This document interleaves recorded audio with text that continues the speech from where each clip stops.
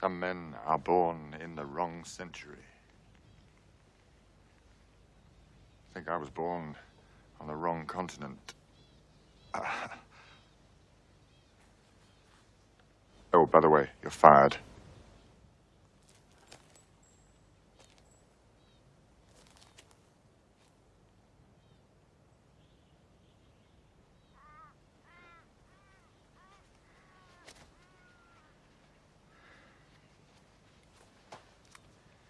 This ain't Dodge City. And you ain't Bill Hickok.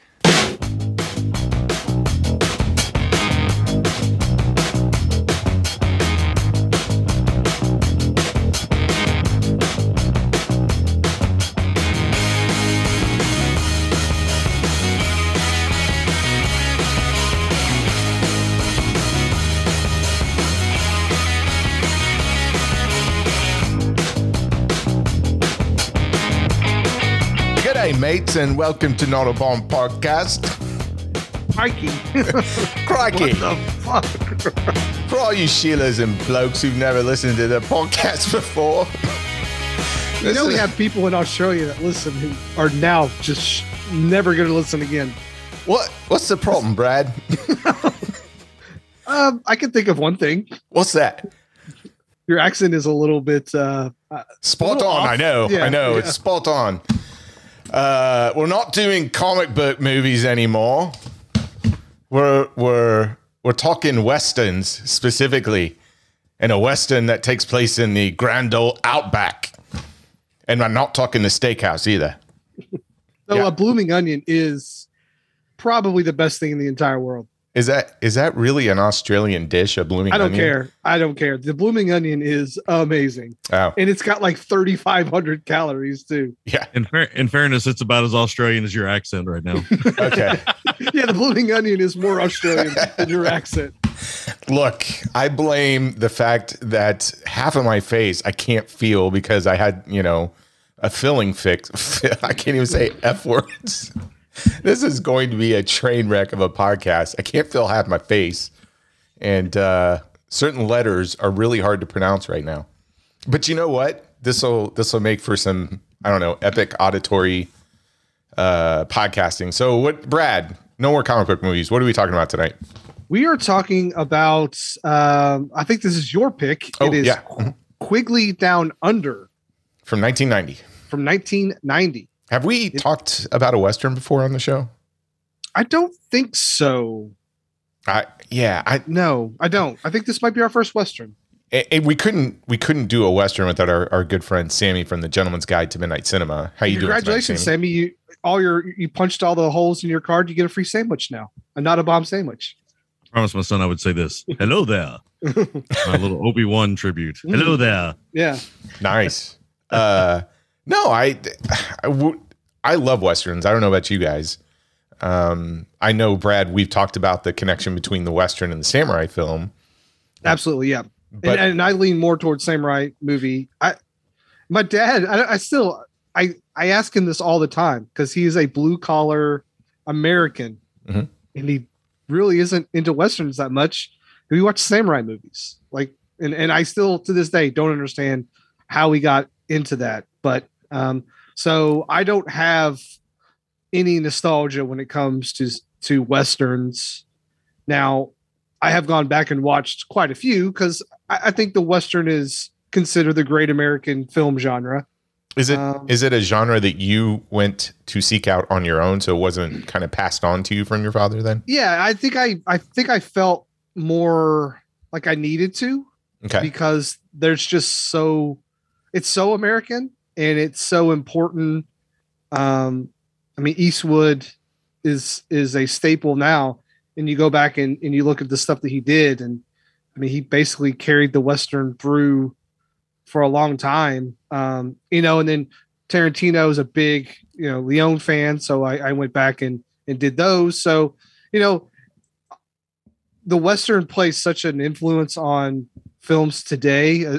People might not really know that as much, but a lot of filmmakers today grew up watching Westerns, listening to Westerns on the radio, watching Westerns on TV. So they play a huge kind of influence on today's filmmakers and some of the ones that I like the most, like Tarantino.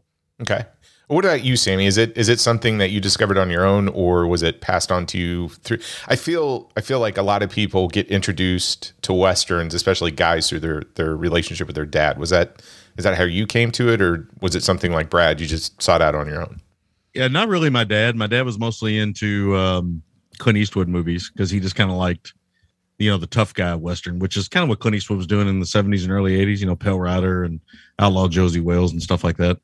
He really loved it when the axe handle fight broke out in Pale Rider, I think it was. Maybe it was, I can't remember which one. That was Pale Rider. Yep. Yeah, I thought it was. He grew up watching Westerns with his dad, and I don't think it passed on to him as much. But his dad, my grandfather, kind of shoved him down my throat, along with Western television shows. Kind of the same stuff that Tarantino kind of talked about in Once Upon a Time in Hollywood. My grandfather was a big fan of Wanted Dead or Alive, the Steve McQueen Western show, and The Rifleman, and Bonanza, obviously, and all these shows. What's the one that was on the air forever? Bonanza was on for a long time, but there's another one that Gunsmoke, Big Country, Gunsmoke. Yeah, Gunsmoke, right? Mm-hmm. Yeah. Anyway, he loved all that stuff, but it had to be a Western for my grandfather. He would not watch anything else. He was very much one dimensional in that way. When he was a kid, he would tell me these great stories of having a couple pennies or something and going to the matinee to get into the air conditioning, because back then nobody had air conditioning in their house, especially down here in the South. We just opened the windows. So he would go into he would get a couple pennies together. And this was back when it was harder to find pennies on the ground than it is now. And he would go to the movies and they would watch, 2 or 3 films just to stay in the air conditioning all day and then come out at dusk and, play the rest of the afternoon in the obsessive heat, or the oppressive heat, not obsessive. But he would tell me these great stories about this, and he would tell me about Tom Mix and John Wayne and all this stuff. And when I was a kid, I was like, this stuff it really doesn't mean anything to me. I didn't really appreciate it. But as I became a film lover, the legend part of the Western really kind of captured me. And you asked me 25, 30 years ago if I like Westerns, I'd say, yeah, I like Westerns. You ask me now, and I tell you that I love Westerns because the storytelling is so uniquely American and it's so uniquely hero's journey that just about everything we love in some way is influenced by the Western.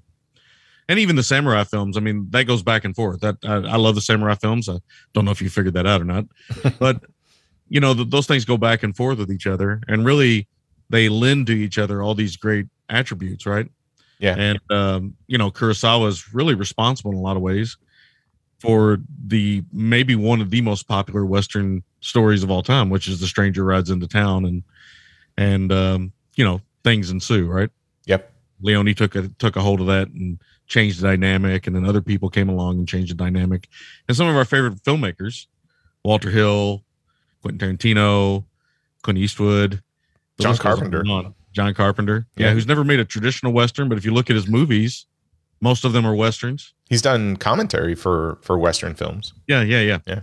But his films are Westerns. Oh yeah, Assault on Precinct 13 is definitely, a Western. It's a Western. Escape from New York's a Western. Mm-hmm. I probably don't. Some of them aren't. I don't think Halloween's a Western, but we could probably work on that and try to figure out a way to make it a Western.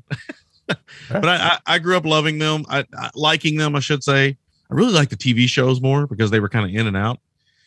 But as I've gotten older, and even when I started podcasting, it's the one genre I was trying to really push on people, because it is seen as in some ways, I'm getting a little political here, but it's kind of seen as the white man's genre, mm-hmm. or the older white man film. Mm-hmm. And I understand that because it was dominated by that for a long time. But I think there's a lot of important story beats in there too that lend to American myth making. So I think it's more than just the whitewashing of America. Yeah. I fought it hard. My dad tried to push Westerns on me for most of my life, and I hated it. And I don't think it was around high school that I finally sat down to watch one, and it was always those, hey, I want to show you this one. Like, you're going to like one of these. Never did. And and finally one hit, like one stuck. And I'm like, hey, that was really good. You have any more like that one? And for whatever reason, it was in my high school days, I started to appreciate them more and more. And in college, it just became one of those things that I was kind of seeking out and trying to find every Western that, was available on VHS at that time. But I've really come to just love that genre. Some of my favorite movies of all time are Westerns, which is crazy to me considering that, growing up, it was ninja movies and everything else. I mean, that was my thing. Which are kind of like Westerns. They are. I mean, anybody's kicking each other in the face, great. You get to a Western, I'm like, oh, God, really, Dad? Seriously? Come on. Yeah, that poster behind you there on your right is definitely a Western. Enter the Ninja. That's right. Yeah. Well, I thought it'd be fun before we talk about tonight's film, just share some of our favorite Westerns, or if you have a different take on maybe your top 3 Westerns. So I'm just gonna list off like my 3 favorite Westerns, or the ones that I'm trying to force on my kids right now. Like the 3 that. Well, wait, hold up. We'll stop there. Yeah. Do the kids like Westerns at all? We're gonna talk about a film, and I think my kids have the same reaction that I did.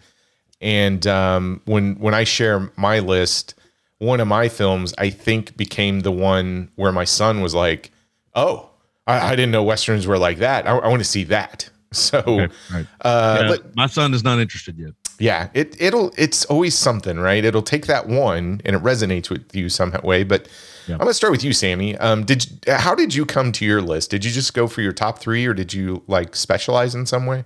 I did specialize in some way. It sounds like we are talking about this off the cuff, but we already talked about this. But either way, those of you who know me, I've been podcasting for 14 years. So if you've been listening to me for almost 14 years, you know that I love Westerns. So I could have named my favorite Westerns of all time, and they really never change. It's For a Few Dollars More, the Man Who Shot Liberty Valance, and Once Upon a Time in the West. It's really, Sergio Leone owns my top 3. He always has. He gets it right more than even American filmmakers do. And I can name 1,000 Westerns that I love. I mean, we could, if you got all night, I could sit here all night and just kind of run them off.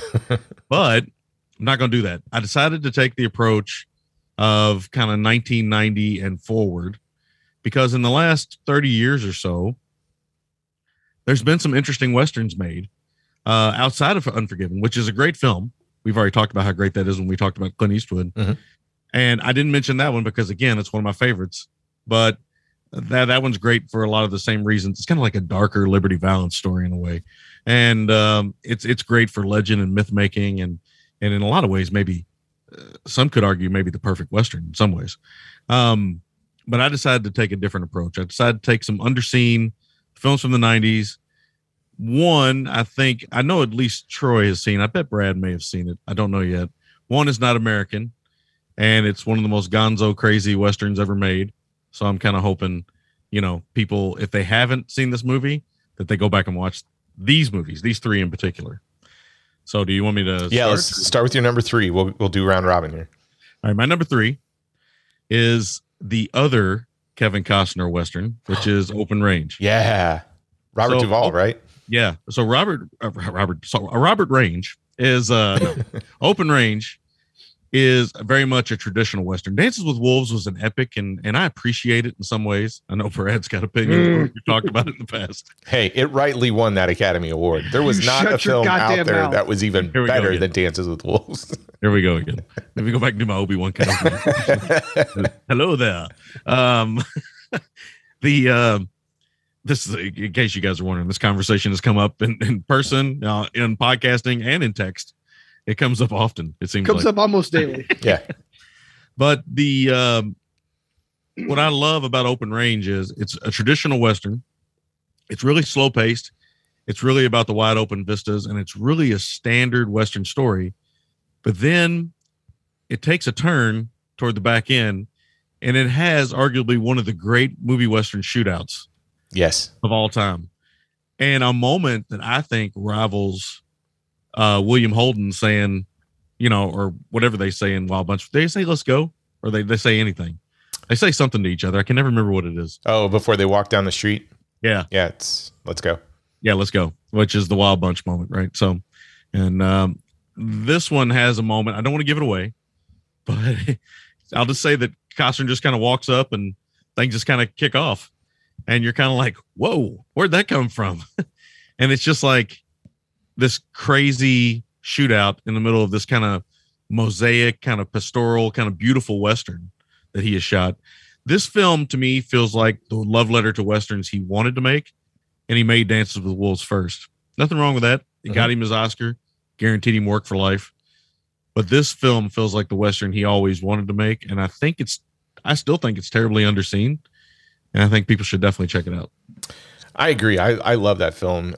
It does the one thing of when you get an ending like that, what I've always appreciated about that film is it's an earned ending.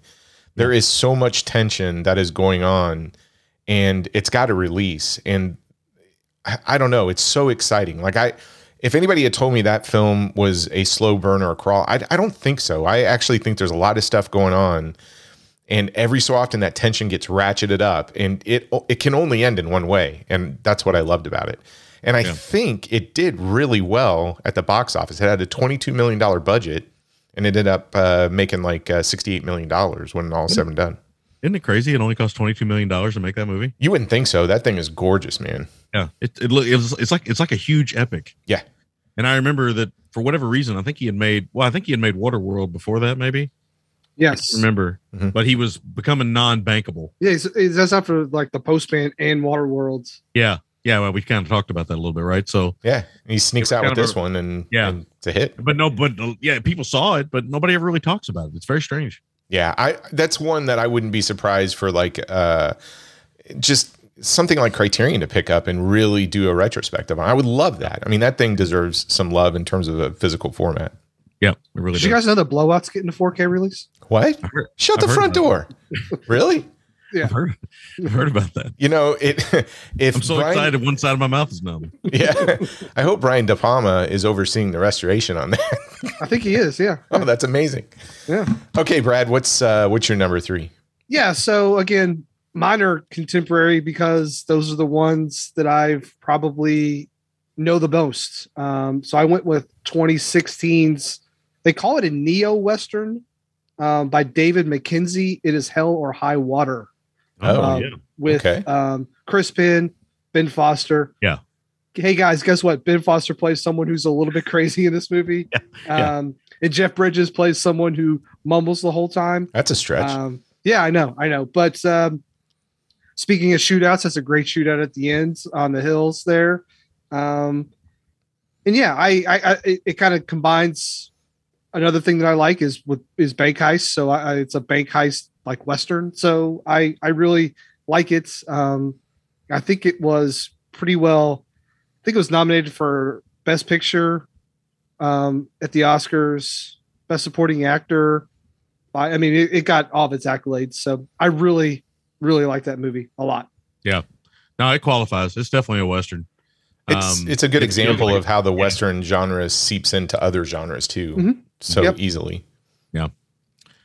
Yeah, it really is. I mean, we can talk about that as we kind of talk here and stuff, but if you think about it, a lot of films people really loved. Like I always argued that The Devil's Rejects is a Western. And okay. Yeah. Stuff. Yeah. I mean, it really is. It even has a Wild Bunch-esque type standoff, right? And then obviously you can take that element and put it into everything, like stuff like Brokeback Mountain and things like that. Those things aren't on my list, but because I love Westerns so much, you're going to hear me gush about all these films. So. No, it's perfect. My list is very traditional. And again, it goes back to what I consider the movie. I know of at least one movie that's on your list. Everybody knows one. But this list is the ones that I'm trying to get Angel and Cameron to sit down and go, you have to watch these and you have to love them. If you don't love them, you're cut out of the wheel, you know? So I'm going to start with the first one. This was the Western I was talking about where my dad was cramming Western after Western, TV shows, all of it. And I'm like, nope. There's no ninjas in that. Nope. Nobody got kicked in the face. Nope. Not interested, right? But I finally sit down for this one, and it was a Saturday afternoon. He's like, we're going to watch this one. I know you're not going to like it. I'm like, yeah. Let's just get this over with so we can watch Enter the Ninja for like the 80th time. So it's a little film from 1966, and it stars John Wayne, Robert Mitchum, James Caan, Arthur Honeycutt, R.G. Armstrong, Edward Asner, and Charlene Holt. It's directed by Howard Hawks, And actually, this is kind of the second time he's made this film. This version is a loose remake of a 1959 film that Howard Hawks did called Rio Bravo. And this is the Western that got me hooked. Like, hey, I really enjoy this. This is kind of fun. I love the setup. And it really made me a fan of John Wayne. And I was like, well, who's this Robert Mitchum guy? And so that put me down that rabbit hole. But it's none other than 1966's El Dorado. Yeah. I love this film. Like, love this film. I know a lot of people might pick Rio Bravo over this one, but I think it's the combination of John Wayne, Robert Mitchum, and James Caan, and even Arthur Honeycutt. I mean, those four trying to survive through the night and make it while holding this guy in a jail cell while the gang is going to bust him out. It's so much fun. And I think it's a great introduction to a Western that has like the comedy elements, the action. It's got some good suspense to it, but John Wayne and Robert Mitchum just going at it for the entire film with sort of Arthur Honeycutt in the background, putting his zingers. I love it. I love the dialogue. I love everything about this film. Mm-hmm. Yeah, it's a classic. I mean, it's hard to argue. The only thing I think I always kind of joke about that movie is James Caan's hat. Yeah. Kind of makes me laugh a little bit. And James Caan just seems like the last actor you would cast in a Western in some ways. Yes. And that's what makes it, because he can't shoot. So they give him that sawed-off shotgun, which he still can't hit anything with, which is a running joke through the whole thing. And that's the fun element to it. I mean, that's the good stuff. That they know what they got there. And you can just imagine James Caan and John Wayne on the set. John Wayne always, he didn't suffer the young actors too much. So I can only imagine James Caan's probably got some great John Wayne stories. Oh, I bet. All right, what's your number two, Sammy? Okay. My 1 and 2 here could go back and forth, but I'm just gonna. I mean, I love all three of these films. I've already talked about Open Range. I'm gonna go with The Good, the Bad, the Weird. Oh yes. Oh wow. Yeah. Okay. Don Lee's in that. Yeah. Yeah. Well, The Good, the Bad, the Weird is more of it is a Western and definitely heavily influenced Korean film. But it's more about the archetypes and the history of the Western, in particular the spaghetti Western in a lot of ways. And it's kind of told through this Korean filter and the amazing filmmaking of Kim Ji-woon. And I can't think of a better time I had in the movies, 10, 15 years ago than watching that movie. Talk about a movie that pays homage to everything you love about a genre. And it kind of is hitting you over the head with it, but not completely. And then you got Kim Ji-woon's amazing camera work. And there's shots in that movie that I still don't know how they pulled off. Like, I still don't know how they pulled some of this stuff. And there's a... Hang on a second. Wow. Like, she said it was worth it to be on the recording to scare me. Yeah. I hope you shit your pants. Sorry, Landon. Sorry you got to hear that. Anyway, we'll edit all that out.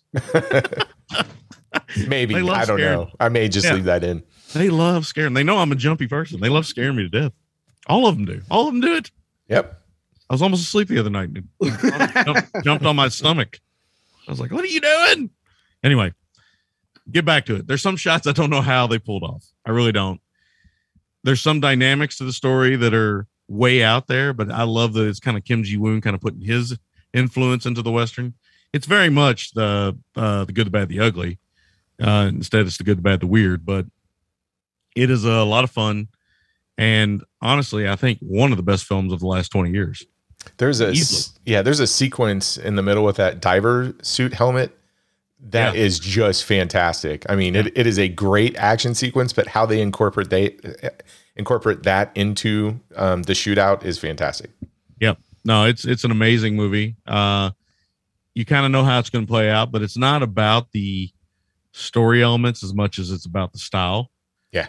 It kind of reminded me more of, it reminds me of The Good, the Bad, the Ugly, but it reminds me in a lot of ways of Once Upon a Time in the West too, where it's about the mythos of the Western as much as it's about anything. Mm-hmm. And that's what I love about it. It's just it's a bonkers movie too. I mean, it's endlessly entertaining. Like I can't wait to show that to Landon someday. I agree. It's so much fun. I agree. Yeah. Was Don Lee in that? Yeah, I'm pretty sure he's not like a major star or something, but I believe that is what year was that film? Do you 08. remember? Oh wait, Yeah, 08 or yeah, I'm pretty sure he has a bit in that. he might. He was a working actor. For those who don't know, we can get some Yes, Don Lee. he was Love. Bear. That was his character's name in The Good, the Bad, and the Weird. I think I remember him. I might Yeah. go back and look, but Yep. Yeah, I've been watching Don Lee movies today. Been loving every minute of it. Yeah, he's okay. That's a whole nother show right there. All right, Brad, you're number 2. Yeah, so Sammy already brought this one up. It's arguably the most perfect Western of all time. It got Clint Eastwood his Oscar for Best Director.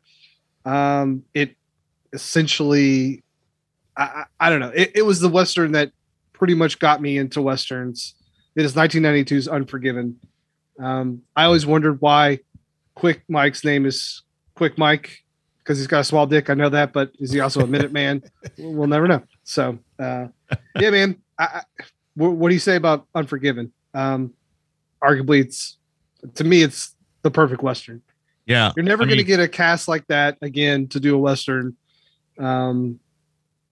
Yeah, it's perfect on pretty much every level. And I mean, it's edited well.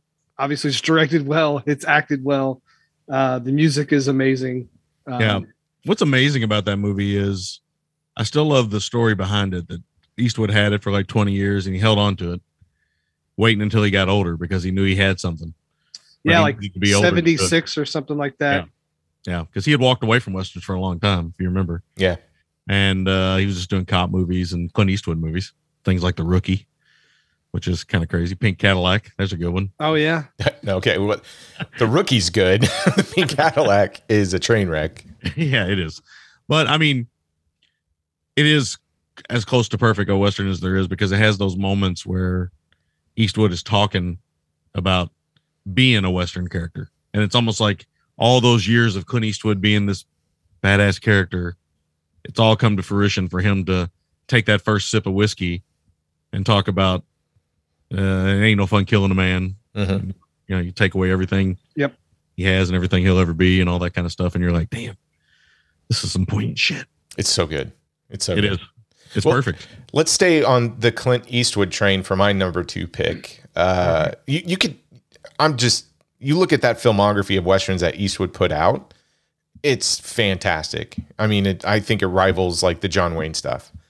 But if I had to pick one, and I want the kids to kind of experience the spaghetti Western, I got to go with 1966's The Good, the Bad, and the Ugly. Mhm. So that one, I mean, what do you say about it that hasn't been said? And it's a 3-hour film that for me flies by. And at one point it embraces the Western convention. At the next point, it just totally tears it down. Mhm. And it's absolutely gorgeous to look at. And I can't wait to introduce the kids to it, just simply because I'm hoping that sort of gets them interested in going to see the other sort of spaghetti Westerns, specifically, for a few dollars more, etc. But this is the one that I really kind of want to carve out an afternoon, sit them down, like give them a whole history lesson of how this film got made, why it's important, etc., and then watch it, and then have like an after class discussion. I know that's not going to happen. I'll just be lucky if I get 3 hours of their time and they don't kill me for watching this thing. But it's one of those that, some films you love so much and you put them on regular rotation, you watch them over and over again. This is one that I can't watch on a regular basis because as soon as I watch it, I'm just replaying the movie in my head. And even right now, I can just remember everything about it. So I always make sure there's like a nice little gap between visiting it because it's just that, I don't know, important and it just kind of sears its images on your brains. Yeah.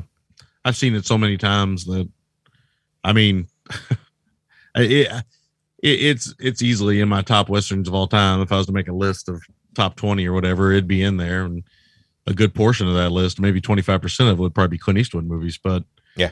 Because he's kind of synonymous with the Westerns of Italy and America in a weird way. It's funny how that, I mean, he's entrenched in the spaghetti Western in like American Westerns. It's kind of crazy. Yeah.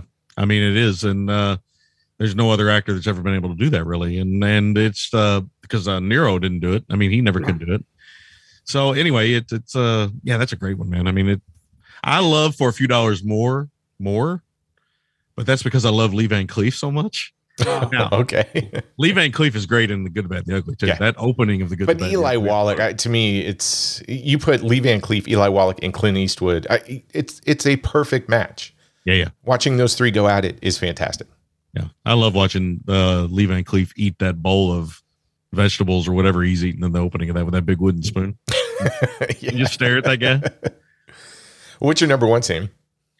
So my number one might be a little underseen, but this is one I always try to push on people because I think it's one of the hidden gems of all hidden gems. I really do. This film came out in 2005. I don't feel like anybody saw it.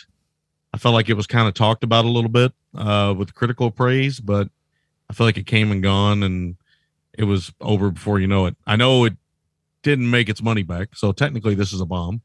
So maybe you guys could cover it someday. But that is The Three Burials of Melquiades Estrada. Oh, yes. Such a good film. Yeah, directed by one Tommy Lee Jones. It's kind of a dream project of his. And again, it got a lot of critical praise, but only made $12 million. It only cost $15 million, but it only made $12 million worldwide. But it's an amazing little quiet Western and an amazing story about friendship and dedication and what it means to be a man, at least by these standards, the kind of a dying cowboy, the old kind of righteous cowboy. And I really think it's Tommy Lee Jones, like shining hour. Like it's the apex of everything he ever did. And he's been in a lot of stuff, right? I mean, we all can name probably 5 Tommy Lee Jones performances we love because he's just one of them actors who kind of just takes over the screen, steals scenes all the time, all that kind of stuff. But this is him directing and acting as the lead and just doing an amazing job. Dwight Yoakam in that movie too? Yes. Yeah. Yeah, Dwight Yoakam, Barry Pepper. I can't remember who else. Seems like, I'm looking at it now. I got it up here now. January Jones, maybe? Yeah, Isn't January Jones, Melissa Leo's in there. I wanted to see it so bad, and I remember it being in the theater for like a hot minute and was gone.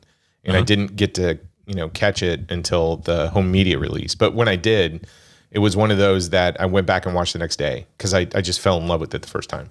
Yeah. I mean, the movie is mostly shot on Tommy Lee Jones' own ranch. So it's as low budget can get. It's a passion project. Mm-hmm. And it's just amazing what he pulls off. And now it's not an action-packed Western. It's more of it's a meditation. Kind of a meditation. Yeah, it's more like that. But it still has all the tropes and it still has all the things you love about Westerns. And I can't recommend it enough. I push it on everybody I know. And I'll push it on some of your listeners who don't listen to our show. Now, please check out The Three Burials of Melquiades Estrada. Agree. Amazing pick. All right, Brad, number one. Well, mine is from 2012. It is a Western directed by the one, the only, Mr. Quentin Tarantino. It is Django Unchained. Good. Surprise. Big surprise there. Wow. I know. I thought he was going to go with Hateful Eight for a second there. And then we would just end the podcast, okay? So. Yeah, and it's like, thanks, folks. See ya. I absolutely adore Django Unchained. It's got one of the funniest scenes I've ever seen in a movie, the bag scene, but it's also got one of the most intense kind of sit at a table scene with Leonardo DiCaprio. Everyone knows about the famous broken glass part of it as well. Yeah, it's bloody. It's written really well. It's a Tarantino movie through and through. It wears all of its influences right in front of your face. And I love it for that. And that's what Tarantino does, I think, the best is he takes things that he likes that influence him.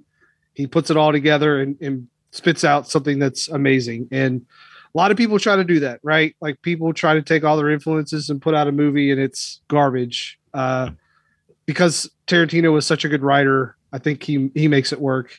And there have been rumors, and then they were shot down and all the stuff with Django and Zorro doing a movie together, which I'm still holding out hope for, but we'll see. So, what do you think of Tarantino's cameo in that film? It's terrible. Okay, it's the worst. It's so bad. It's his actually. You know what? Your Australian accent is better than his. What? Really? Yeah. I'll give you that. Yeah, it's bad. I don't mind that scene because I still think his worst performance is in Death Proof. Oh, yeah. Okay. Yeah. That says it too. But Yeah, that he wins. was kind of, I feel bad for him because that was when he was a little bit bigger. Boy, he's kind of puffy in that scene. So anyway, Django Unchained. Cool. Let me rewatch it. I haven't watched that movie in. I laughed so hard when they're sitting there on the side of the hill talking about how if they're going to wear the bags on their heads or not, and the guy gets mad because his wife stayed up all night trying to cut the holes in the bags. God, I just sometimes if I'm feeling kind of down or something, I'll just watch that scene and it cheers me right up. So it's funny. Cameron was on a Tarantino kick and he wanted to see that, so we sat down to watch it. I'm like, this is the movie that's going to get him into Westerns. And so he liked it. He's like, it's a great Tarantino film. I'm like, well, we should watch Django. It's nah, not interested. Nope. And then he moved on. That was it. Yeah. Yeah. I mean, the Western is it's a complicated beast to teach people. It really is. Well, I found one that I think changed it, and it's my number one pick. Okay. It is my favorite Western of all time. It was one, I think the first time I saw it was in college. And we rented it on VHS or something, watched it, totally blown away. And about that time, it was making a revival, and it started to play in theaters. Without even knowing what you are going to say, I know that this is the first letterboxed VHS I bought. And that's how I watched it, was like on a letterbox VHS. Yeah. Because everybody was raving about it, and I knew nothing about this, right? So sat down, watched it on just this like 20-inch TV. And I'm like, oh my God, what is going on here? This thing's amazing. Watched it over and over again. And when I got to see it in the theater, I would put it up there. The first time I saw this on the big screen, it's probably a top 10 like viewing experience for me. So every time this thing is playing anywhere in a theater near me, I'm like there.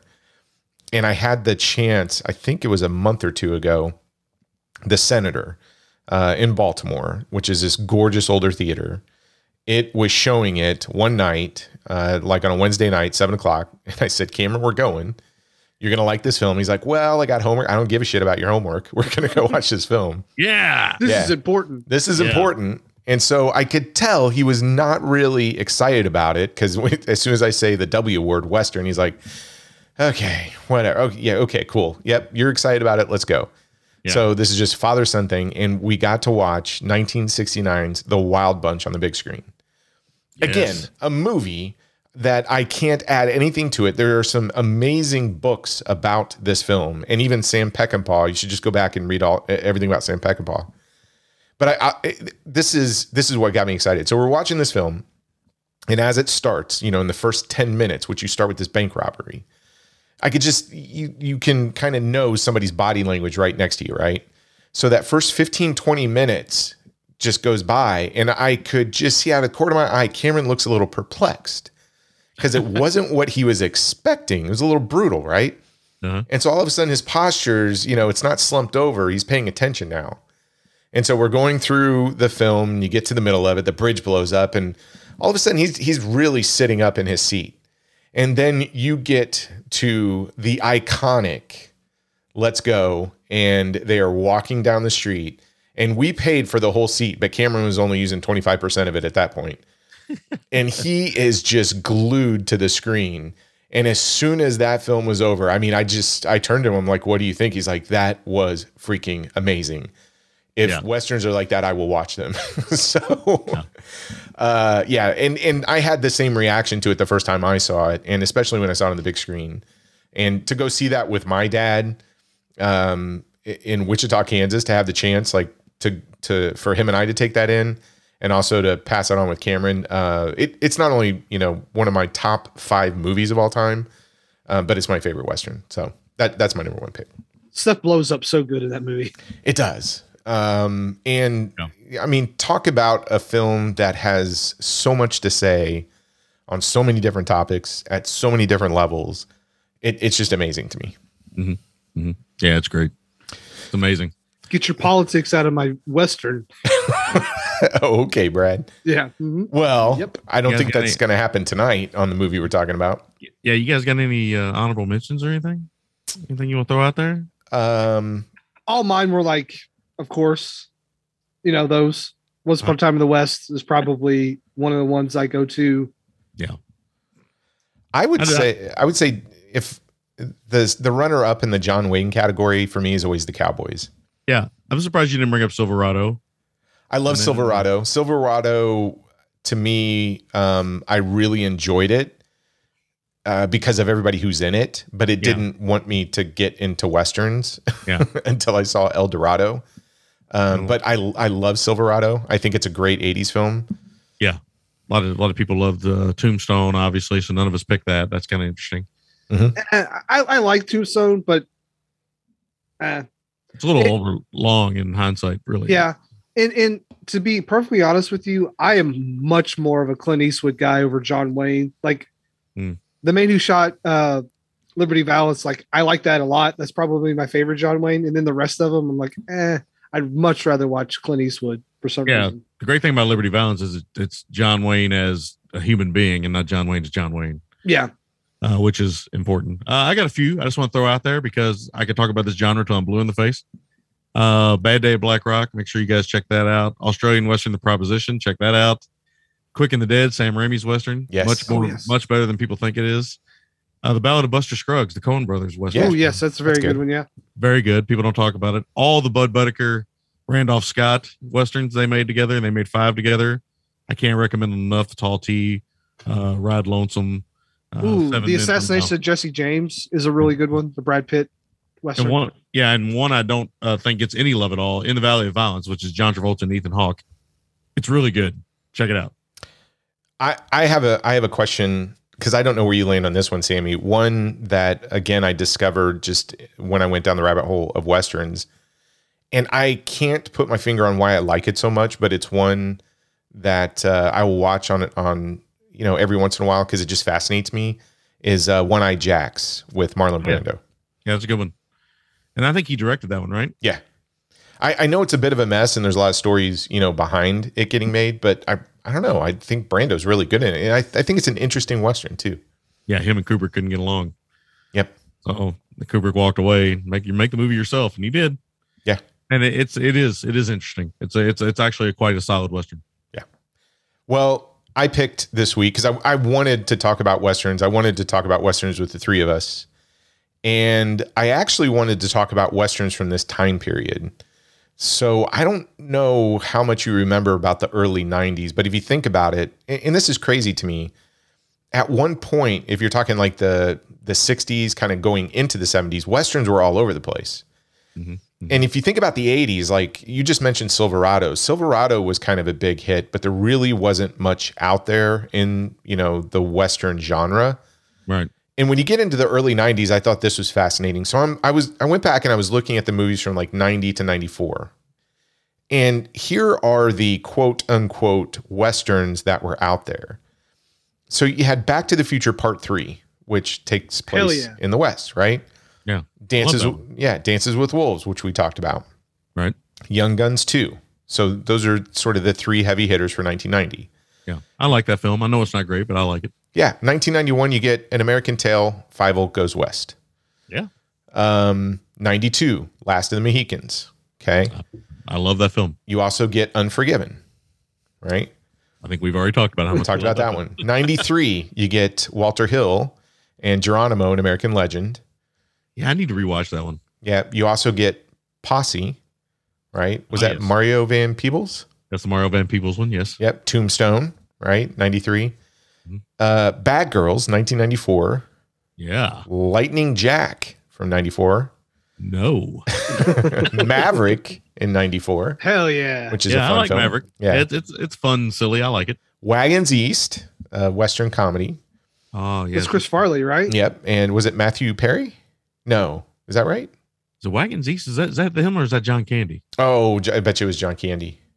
I can't remember. Maybe it was John Candy. I feel like the Farley one was called something Heroes or something. I think you're right. It was John Candy was Wagons East. Okay. Yeah. And the movie he died while he was making that movie. Yeah, that's right. And then lastly, somebody who's not afraid to do Westerns, Kevin Costner's Wyatt Earp in 94. I think he did that with Lawrence Kasdan. Yeah. It was a return of them working together, and that one's underrated. It is. It's really long. If I feel the length on that one. Yeah, it's not perfect. It has a lot of problems, but I like it. So it's just interesting to me. Like, you have a lot of comedy westerns. You have westerns that are not. I don't know. Tombstone, maybe. Wait, didn't we do Heaven's Gate? Yeah, Heaven's we did Gate, do that. yeah. So this is okay. Okay. Yeah, that's true. Yeah. Okay. But no, the 90s were kind of fascinating because, kind of like the movie we're talking about today, if you were going to do a Western, your Western had to have a hook in it. So when you look at Dances with Wolves, Last of the Mohicans, maybe Wyatt Earp, some of these epic grand scale things, I think Hollywood is chasing after sort of, we're going to make a big budget Western grand scope and we're going after that Oscar. Outside of that, you had a lot of comedy Westerns, Lightning Jack, American Tail 5 Goes West, Back to the Future Part 3, sci-fi comedy. But I don't know if you had a traditional, just old-fashioned adventure Western. And that's why I kind of find Quigley Down Under from 1990 a little fascinating. It's the one that feels like the most traditional, like Quigley Down Under in the 90s really belongs probably in the 60s or something of that nature. And we can talk about that a little bit. Certainly the 70s. The 70s, yeah, that's probably more accurate. Late 60s, mid 70s, somewhere in that era. Yeah, and obviously we're talking about it now because when it came out in 90, it bombed. But it's really interesting to see what the Western was like in the early 90s and then also what this film was going up against. And we'll talk about the people in the movie, but we always start with you, Brad, and we go in the Wayback Machine and we talk about what was going on in 1990 from a box office perspective. How did this sucker do? Yeah, so released October 19th, 1990 with a reported budget of $18 million. Quigley Down Under grosses $21 million for its total gross. Its opening weekend, it grosses $3.85 million. That's good enough for number 3, which it is beat out by Marked for Death and Memphis Belle. And rounding out the top 5 was Ghost and Fantasia, the re-release. Okay. Critically, Quigley Down Under sits at a 56% on Rotten Tomatoes and a 73% with the audience. There is sadly no Christian review of this movie, but they're shooting Aborigines, so I'm sure the Christian website loved that. Oh my God. Can't believe you just said that. Well, they're not white, so Yeah. So films release October 1990. We have things like Desperate Hours, Listen Up, Quincy Jones, Harry and June, which is a big sort of wasn't that NC-17? Henry and June. Yeah, that's a Fred Ward film. Yeah. Yes, it is. Is he actually in it though? He's actually in that film. Okay, Yes. right. Memphis Belle, we have Welcome Home, Roxy Carmichael. Oh, wow. We have Reversal of Fortune, and we have Night of the Living Dead, The remake. White Palace, Graveyard Shift, Sibling Rivalry, and the aforementioned Quigley Down Under. So yes, I saw a good chunk of those in the theater. I did too. Yeah. I remember seeing Night of the Living Dead by myself because nobody else wanted to go, which is crazy to me. Might have been the same way for me, actually. Of course it was. Tom Savini directed that one, right? Tony Todd's in it too, I think. Yeah. Yeah, it's really good, actually. It doesn't get enough credit for what it is. I mean, it's really good. I agree. Well, let's talk about the people behind the camera, in front of the camera. We'll start with director Simon Wincer. Are you familiar with his work? I am. Okay. I am. All right. Because I was a kid.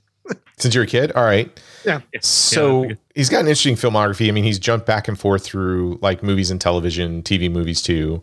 Some of the ones that came to mind, and I'm trying to like stick to around the time period he's working on Quigley Down Under. But before he did Quigley Down Under, the year before, he had done a TV series called Lonesome Dove, right? So Never heard of it. Never heard of it? Oh, you should check it out, Sam. It's not too bad. I think you'll like it. Oh my God. My parents loved that show so much. Oh, mine did too. Yeah. We had a VCR and we taped it and they wore that shit out. It's Robert Duvall, right? Yeah. Yeah. Okay. Tommy Lee Jones. Yeah. It was a limited series event. It's really good. It is. I Yeah. make fun of it, but it's just because I've seen it so much. Yeah, But it is really good. and this is interesting. So he does that. Quigley Down Under 90 follows that up with another interesting film, Harley Davidson and the Marlboro Man in Which is a 1991, which is a Western. It is. And a movie that I love, even though I know it's trash. It is trash. But I saw it in the theater and had a lot of fun with it. Me and my brother saw it in the theater, and we thought it was the funniest movie ever made at the Yeah. time. Then, some other ones, Free Willy 93. He worked on the Young Indiana Jones Chronicles. Harley Davidson in the Marble Man is not a comedy. Yeah, it is. Right? Like, I think it's a Is it? comedy. Well, is it I an mean, unintentional comedy? Well, I don't know about that. I don't know for sure, but the interaction between Mickey Rourke and Don Johnson Yeah. is pretty damn good. Okay. And that Baldwin brother in the leather coat, that had to be intentional. That's Yeah. Daniel. Okay. There is some true silliness in there, no doubt. But I think it was a buddy cop film, essentially. Yeah, I agree with that. He did Lightning Jack 94, which is interesting. Operation Dumbo Drop. Whoa. What?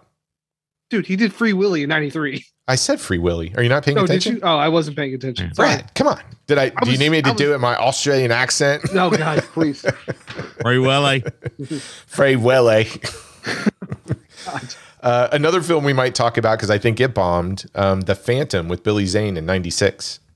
yeah, I think that The Phantom kicks ass. There, I said it. Okay. pretty good. Yeah. pretty good, actually, yeah. It's a fun film. Yeah. Yeah, he's not, I don't know how I mean, you it's would no say. shadow, but it is still pretty awesome. Yeah. He's an okay director. He's not one that as soon as you see his title, you're going to gravitate to, but it's interesting the movies that came out in the 90s that he was working on. Yeah, I mean, Daryl was kind of popular with our age group. Oh yeah, that was 84, 85, something like that. Yeah. Okay. And I've seen a few of his films. We actually reviewed one the day after Halloween, which is also known as Snapshot, which is an early kind of Australian horror film, almost giallo-esque. It's interesting. But yeah, I mean, a workman director, Yes. but he has some big stuff. He did a lot of the Adventures of Young Indiana Jones. Did a lot of those too. Yeah, he was tapped for, and which makes sense because I think he's actually a pretty good adventure director. Mm-hmm. The screenplay or writer was done by John Hill. We'll talk about that in production development.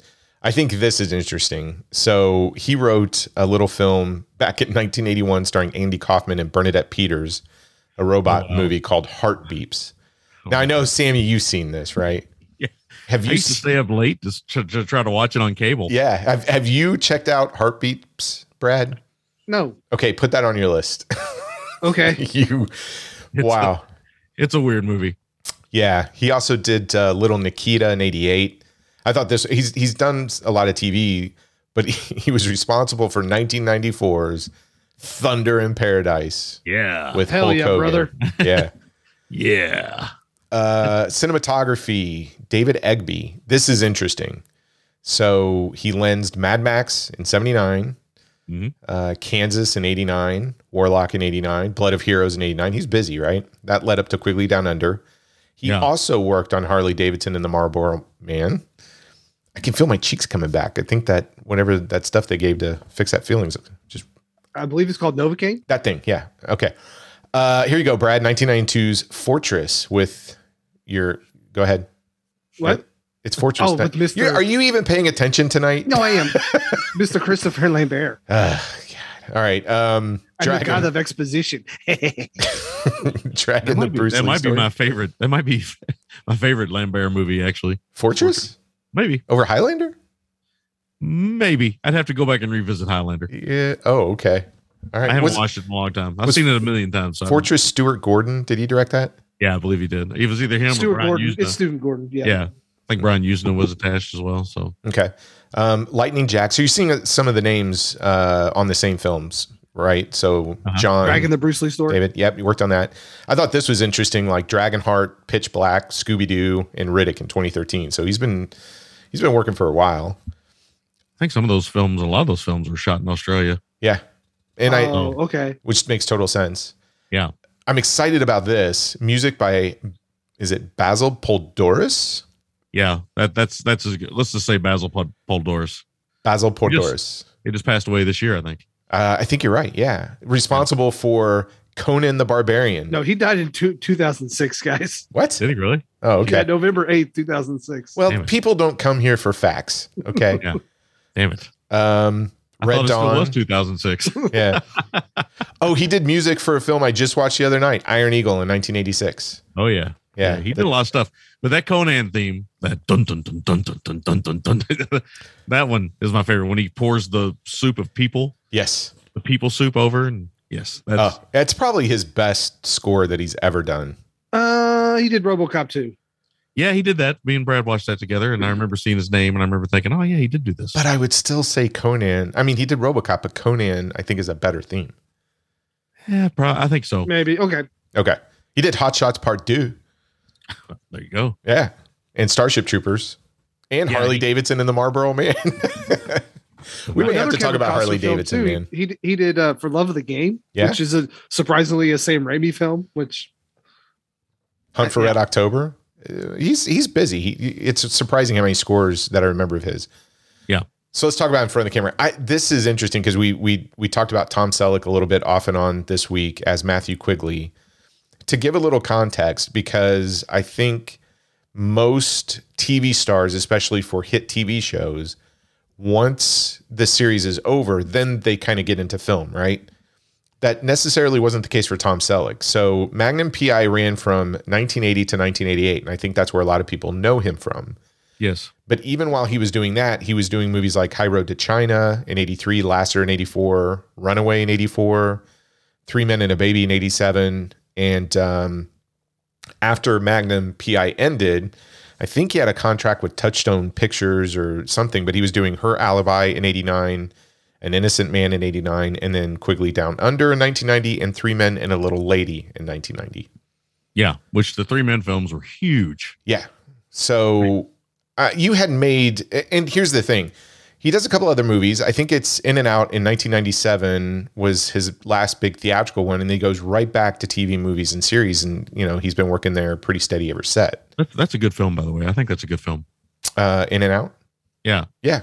I wonder if it's aged well, though. I wonder if it's like actually kind of mean to homosexuality now in hindsight. That's curious. I would like to go back and look at that. wasn't Tom Selleck on Friends for a few times? Wasn't Yeah. he? Okay. He played Monica's boyfriend for a little while. Yep. You don't remember that? Dude, I watched Seinfeld. I didn't watch Friends. Yeah, my wife was a huge Friends fan. So We watched both. Yeah. But you had made You the choose comment. a side. You're either a Seinfeld person or you're a Friends person. Jeez. Yeah. Do I have to choose right now, or can you give me a Yes, you day? do. Oh, well, then Seinfeld all day Okay. long. yeah. Okay. Seinfeld all day long. But You had made the comment. I thought this was kind of interesting that Tom Selleck, and this is just in a text thread. You're surprised that Tom Selleck wasn't bigger. well, I think they really tried. And apologies, my voice is kind of going in and out, so I apologize to folks listening. I got a little bit of, I don't know, some kind of bug here going. Hopefully, not the bug we've been talking about behind the scenes. But he did some movies that I liked, some adventure films that I liked. Was it High Road to China Mhm. and a couple other things, and then Quigley and a few other things. And I just thought he really kind of personified the man's man. The big mustache, the bushy eyebrows, a very good looking fella, big guy, tall. I think he's got a very natural charisma. I don't think he's an amazing actor, but I think his charisma overtakes all that. And I think he's a very good comedic actor, actually. I think he's really good I think his comedic timing is very good. And I feel bad for him sometimes. I mean, he's forever and always going to be Magnum PI. He's had two great hit TV shows in his life. He's had Blue Bloods, which I think has ran for like 11 seasons. And I think he produced some of that. And he's made like a ton of money off of it. And then which I've never watched. And then he made Magnum PI, which my parents thought was the greatest show ever made. I mean, when they watched that, they loved that show to death. And I loved it too. But I don't know why he was never a bigger movie star. And I always go back to that story of them not casting him as Indiana Jones. And I wonder if fate would have played out that way, what we would have had. I think Harrison Ford would have been a big star either way, because I think he has that roguish charm. But Yeah. I wonder if Selleck would have been more bankable I love Runaway. I love High Road to China. There's a bank robber movie too he did. I can't remember the name of it off the top of my head, but it's pretty good. Yeah, he did some interesting things. I like Innocent Man, even that came out the year before that. The TV movie stuff he did in the 90s and some of the 80s and stuff, including some stuff with Simon Windsor. He did some more Western stuff with him. Yeah, he did a lot of TV Westerns right after Quigley. Crossfire, was it Crossfire Trail? Yeah, it's actually really good stuff. Yeah. And Lassiter is the name of that thief movie. Yep. Highly recommend Lassiter. I saw it in the movie theater. I just think he should have been a bigger star. And I think he's done fine for himself. I mean, he's been in some huge movies. But I've always kind of liked him. He's kind of like running into that I don't know, that uncle you like or something, he doesn't bother me when he pops on screen. And he's got such a look that he should be a distraction. But I just think he's very easygoing on screen. I think the camera loves him. I agree. I've always really liked Tom Selleck. He's one of those that if I see him in something, I'm kind of immediately interested, even his TV stuff. I don't know how you feel about him, Brad. He's fine. He's perfectly adequate to me. I'm not a kid of the 80s. Like I just didn't grow up on Tom Selleck. So the time around the 90s come around, like he's not really a thing. Yeah. No, that's true. And his time is the 90s roll around, they're not really making like movie star TV shows anymore. If that makes sense, That's Troy true. and I we were lucky. We grew up, and I think we were lucky. And then we grew up when they would put like Robert Blake on TV, Steve McQueen. Well, he was before our time, but still we would see him in reruns. We would see these movie stars that would have TV shows. Yeah. Welcome Back, Kotter. And yeah. I'm guessing my first Tom Selleck movie was probably Mr. Baseball. Oh, that's a better movie than Mr. 3000. It is. Yeah, but Mr. Baseball's not almost bad. It's by default. Yeah. Yeah. It's not something to run right out and see, but I mean, if it's on, I wouldn't necessarily switch channel. I like him in it. Yeah, I'll watch it. I'd watch it. Yeah.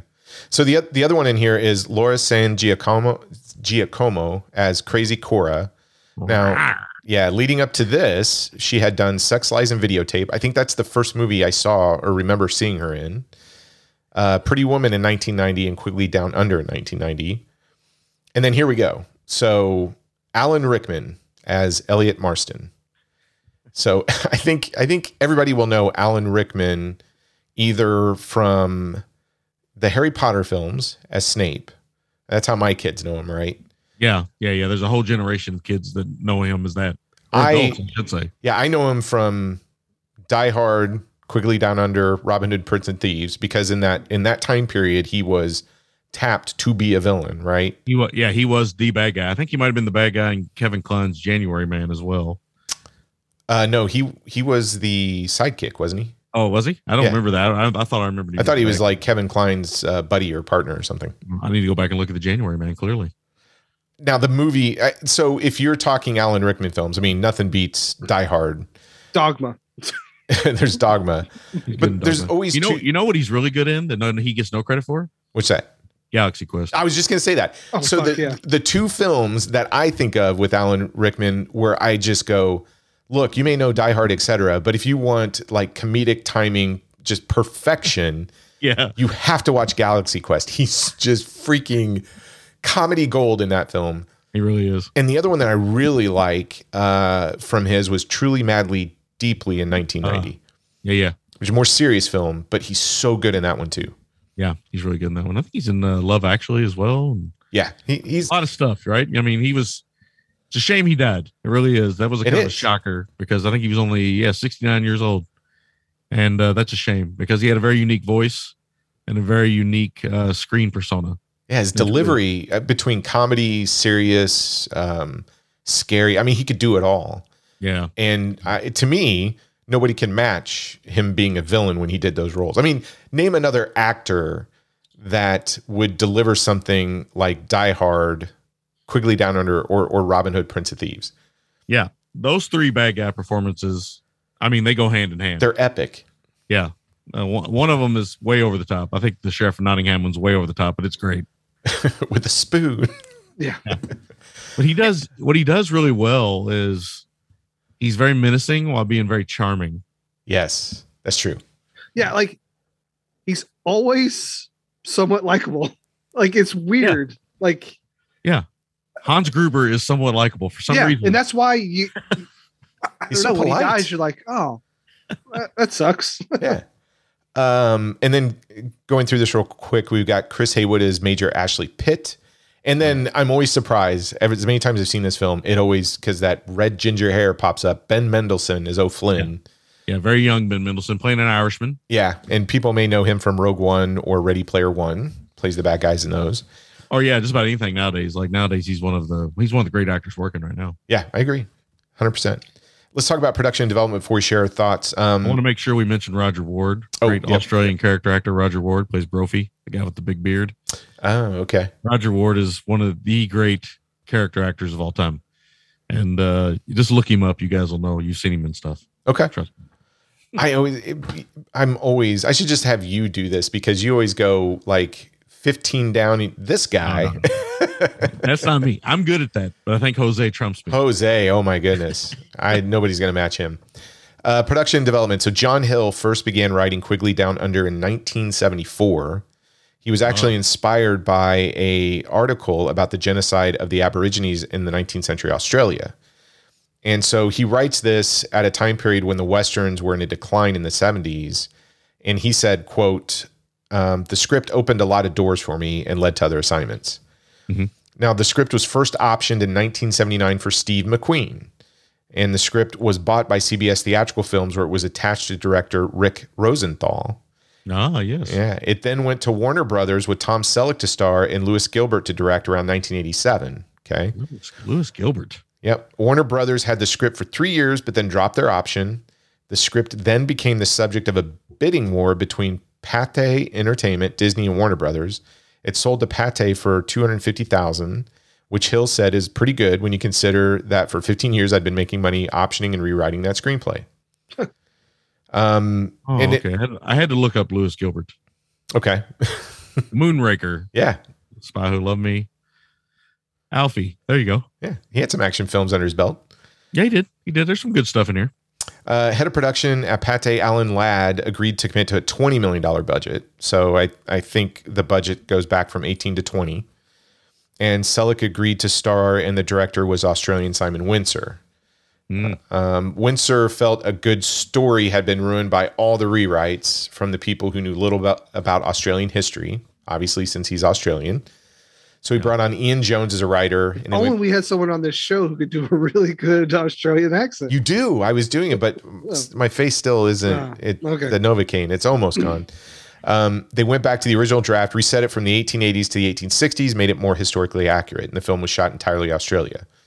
So one quick piece of trivia. The firearm used by Quigley is a custom 3.5 pound single shot 1874 Sharps rifle with a 34-inch barrel.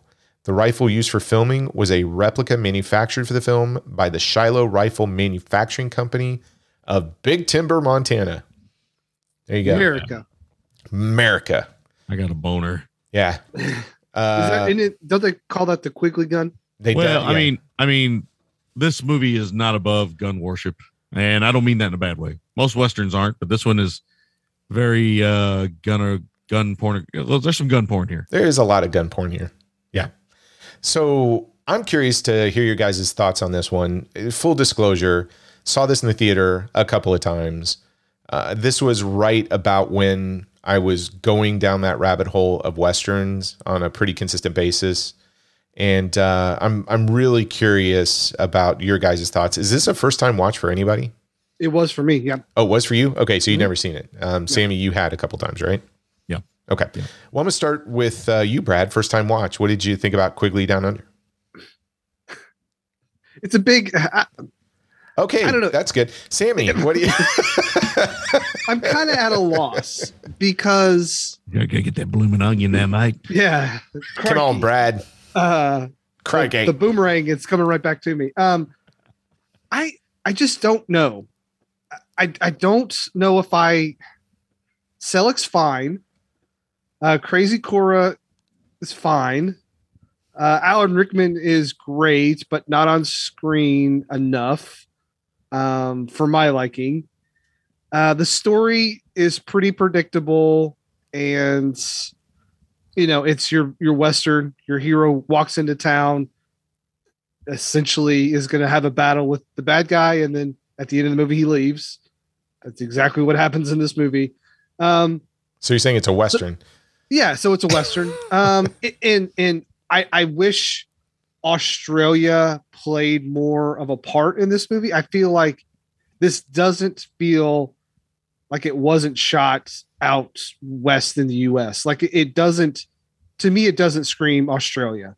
And maybe I'm just ignorant and don't know enough, but it didn't seem like they let it play into Australia. Like, not that movie Australia is very good, but that's Australia. Like, so if you're going to shoot there, make it look like Australia. Again, this is just my dumb American brain, so it could be, but I felt like this could have been out west in the desert somewhere. You wanted some Australia porn. Yeah. Oh yeah. Yeah. Oh yeah. I wanted a kangaroo and somebody going at it. You know what I'm saying? You wanted Alan Rickman finger in a pouch. Oh my God. Yeah. Wow. That is an entirely different film. That is a good A. Good A. I think this is one of the most middle of the road movies we've done. It's like, it's totally fine. I enjoyed, I don't want to say I enjoyed. It was fine watching this movie. I never really felt compelled to really get into it. I don't know. It might be because most of the Westerns I know are contemporary, and this one is somewhat contemporary. 1990 was 32 years ago, so maybe not as contemporary as I think. So that's an issue. Can I stop there? That's an interesting comment. Is it a contemporary Western, even though it's 1990? They're playing. I mean, they're using like the aesthetic. I know what you're saying. It's like it's not like Django Unchained. That is like obviously like a contemporary. It looks contemporary. This one doesn't scream anything. And I found the cinematography, like I'm usually not like a huge cinematography guys, but like with Westerns, you almost want to like fetishize the setting and the surroundings. They don't do that here. Like I was thinking about Heaven's Gate. Just think about all the beautiful shots in Heaven's Gate of the hillsides and all the stuff that's involved when shooting that. They let the movie breathe a lot more. This one, I just felt like it was predictable. We knew exactly what was going to happen. And there was some nice shootout scenes, but nothing like that I was too blown away by. I don't know, man. Like I didn't hate it. I obviously didn't think it was great. I'm just like middle of the road, and I just don't know if I like Tom Selleck. I don't know. I don't know. Is that the sticking point? Like if it were a different lead, if it were somebody you could get behind from, because Tom Selleck's all over the screen, right? You don't really spend any time except with Tom Selleck and who he's interacting with. Yeah, and like obviously this is like a white savior movie, which is total like it's fine. That's what we did. We made movies where white people came and saved the natives, and that's what we did for 50 years before this, and we will continue to do that for a long time. So like I'm not holding that against this movie. I don't know if it's white savior as much as white guilt. Yeah, there's that too. Yeah. But there's certainly elements of white savior here. Yeah. Although I do like that they give the Aboriginal child back to the people. Yes, because I was like, are they going to take that kid? And they don't. And I'm really, and there is, I guess that is the one sort of shot in this movie where they are pushing the Aborigines like off the hillside, and they're showing the bodies falling. Like that's one of the scenes where I was like, okay, that stood out. Like obviously I'm going to remember that, but the rest of it was just Western. Okay. What about you, Sammy? This is a revisit for you. What was your take on it watching it this time? I had a good time with it. I had a good time rewatching it. I think it falls in that world of the Western mythos, kind of the legend of the West. I think it does a good job establishing the Quigley character. as this marksman, as this almost legendary character before you even know he's a legendary character. I think that's good. I think they do a good job with that bucket scene of setting him up and just how good of a shot he is. He's kind of an unstoppable force, which is what you gotta have in these old school westerns. You gotta have a almost superhuman type person. I think the comedy elements are good. I do think this movie struggles with tone a little bit, and I'll tell you why. As fun as it is, and kind of goofy sometimes with Crazy Cora and Quigley and even Elliot Marshall, the Alan Rickman character, and some of the goons, when you start pushing children off of a cliff, your movie's a totally different movie at that point. It gets dark. Like that baby crying, like, yeah, when you have, even if you don't, but like that hits you, like hearing babies cry. Like I almost was like, oh, I'm getting kind of emotional here. Yeah, I mean, it was crazy. I think Crazy Cora's like, bah, Roy, bah. You're like, yeah. It's a weird movie in that I think it hits all the Western beats right. And I don't agree. Respectfully, I don't agree with Brad. I think it does look very much like Australia. I think it does too. And I could, yeah. I think mostly that's because of the large flies you can see at certain points. Well, the other thing I was going to point out is show me a goddamn kangaroo. They did. There were some roos. There were some roos, yeah. Because they see Roger Ward finger in that pouch. You didn't see that. No, but I want to add to that. I don't think the intent of this film was to give you scenery porn the way that Heaven's Gate does, because I think this is very much interested in something else. But it does take time to show you Australia, and I actually think there's a couple of really good vista shots in there that lay out the landscape. But it doesn't spend time on it. It's more of a here you go. Yeah. This is them traveling from point A to point B. This is what they're going through. And it's very much, though, interested in getting to the next part of the story versus let me show you this entire landscape. And this is not a deep film outside of what it's trying to say with, the treatment of the Aborigines. That's about as deep as it gets. This is a B movie. It is 100% a B movie. And if you stay in that ballpark, it's fine. But I do think it struggles with tone. And I do think as open a vista as Australia can be, they do minimize it as much as they can. So maybe that's where Brad doesn't get that vibe. And like you said, Troy, because it doesn't feel as wide open as, I've seen a lot of Australian films. Even some smaller Australian films feel like there's nobody around for hundreds of thousands of miles. There's a few moments here where it feels that way, but it never really feels like anybody's too far away here. And again, it's just a B Western. It's just trying to move a story forward. So really the landscape really doesn't play a huge part in the movie. It's really more about, and I agree with the white savior thing a little bit, but I do like that early on we established that Quigley is not going to put up with crap from the Marston character. Like he is not going to put up with anything from, what's his name? I'm forgetting the actor's name. Alan Rickman. Alan Rickman. Yep. At the dinner table, and the way he kind of treats the Aboriginal fellow that's kind of his waiter or butler slave. And so we're kind of kicked off pretty quick. And I like that. And I like the way the story develops from there. But I do think the movie has problems, and I think it goes too dark. Like, I think this is a perfectly fine, like, happy-go-lucky movie. I don't really think you need to be pushing Aboriginal folks off of cliffs and all that stuff. I think the ending still would pay off without doing that. It just seems like a really weird moment to put into a movie. Like I don't know how that got in there, and I'm surprised even now that it's kind of PG-13 for that scene alone. I feel like that was, and if you go back to that comment where they tried to go back after all these rewrites, and Simon Windsor, being Australian, says we want to get a little bit more authenticity into it. I'm sure that's a detail that he found where it's like, oh yeah, these ranchers used to run these people off the cliffs, and he thought, well, that's a historical detail that I want to put in the film. Like I feel like that's just something he found out knowledge wise and said, let me share it with everybody, kind of thing. Yeah. And I have no doubt that's what happened. Yeah. Because it was like the Wild West. It was settled mostly by white folks, and they came in, and just like our country, they wiped out the majority of the indigenous population. Mm-hmm. and established themselves there. Now they're still the part of the indigenous population there, but I think that the Australians obviously probably feel a lot of guilt, the way similar to the way we do about Native American history, or at least some of us do. I'm not going to say everybody, but some of us do. And there's a great shame there in taking advantage of a people.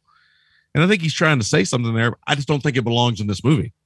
That's what I'm saying. What I'm saying is this movie is very happy-go-lucky. I think the meat of this movie is really very simple.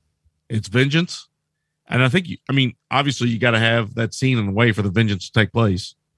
But I think they could have found another way for the vengeance. And I think the real heart of this movie is just Crazy Cora and Roy/Quigley and Quigley's kind of interaction with her. They have really great chemistry together. Yes. And they have a really good time. And I enjoy them together on screen more than anything else in the movie. But I do love the shootouts as well. That scene where he lines up two people and shoots them with a gun is amazing. I love how people, and I feel like it's almost a little Jackie Chan trick, how they use wires to pull people from the impact of something. There's a lot of that when people get hit with bullets and you see their body like sliding back. Yeah. It always works best. And if you have really good sound effects too, yes, it works best. And it's got to be a quick cut. That impact's got to be quick and visceral and just, really violent. And that works even better. And of course, you see these cartridges he's shooting, so you know that he's shooting these massive bullets. Yeah, and it's pretty great. That whole sequence is good. That sequence where they ride out on the hill and he's kind of coming in and stuff, and that's all toward the back end of the film. I just think the film it suffers from weird dark moments, and then some weird metaphysical moments, some supernatural-esque type moments that I don't know if it needed. I don't mind them. I just don't know if it was needed. It looked really cool, right? All the people lined up around the ranch. Yeah. It looked really cool, but I don't know. Maybe it's me. I feel like the movie had an end before that sequence, and it's the end that you talked about in text. I felt like that was a better ending. And then you could have cut to the Laura San Giacomo reunion at the dock, and you would have been fine. And it would have been a great, just kind of B movie Western. I don't think it's bad in any way. I think it's quite entertaining. I'm just surprised by how dark it goes sometimes. And I did quite enjoy it. I really did on a rewatch. It was dusty and dirty and a good time. It was a good time. It really was. I had a good time with it. Yeah, I'll say this. The only negative thing I have against the film is the moon effects when they superimpose that moon in the background and try and make it stand out. They do that. Yes, do that. Yes. Outside of that, this is not to me. This is one of those movies, and I made this comment when we kind of announced what we were watching last week that I watched this probably on a yearly basis almost because it's one of those movies that to me is just comfort food.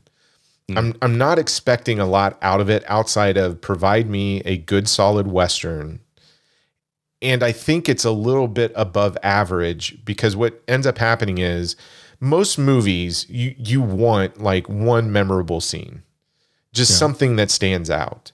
I think this has two scenes and I think they're pretty epic. Like if you were doing a reel of great scenes in Westerns, I think this movie would have two of them.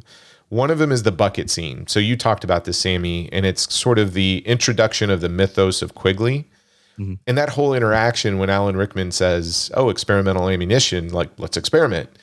Yeah. And you have this whole setup and watching everybody react to him just fixing his gun while that bucket's being, 900 yards out. It's so much fun and it establishes it. It's a great example of establishing your character through action. And then the second thing is that final duel. I love the interaction of the final duel. And Alan Rickman gives this little speech about, some people are born in the wrong time. He was probably born in the wrong continent. And he basically says, by the way, you're fired. But Tom Selleck gives that classic line. I love it. This ain't Dodge City and you ain't Bill Hickok.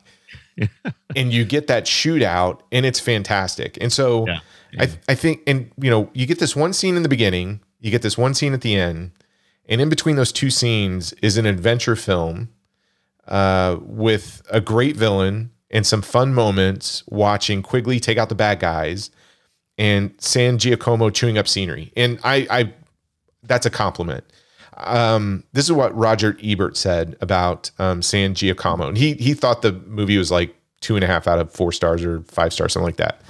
But he did have this to say about her. And I thought this was pretty cool.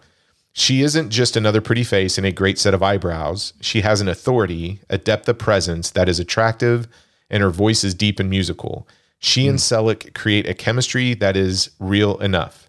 It's a shame the screenplay hardly notices it. Now, I don't agree with that last part because I think the chemistry actually propels the film when the bullets aren't flying. But I think that's what this movie is. It's probably a B grade. I'll call it a B plus grade Western. It's like that Twinkie that you have every once in a while, like the once a year Twinkie. You go, I'm going to indulge, right? And I think it delivers on everything that it's trying to do. And Tom Selleck, I love the look of Tom Selleck. I love everything about this Matthew Quigley character. Alan Rickman, I would love more Alan Rickman, but at the same time, if you had more Alan Rickman, that might take away from the scenes a little bit more. I mean, I always want more Alan Rickman, but every time I watch this film, I go, the scenes that he's in are perfect. Yeah, he's a scene stealer. He is. And I think San Giacomo's a scene stealer too.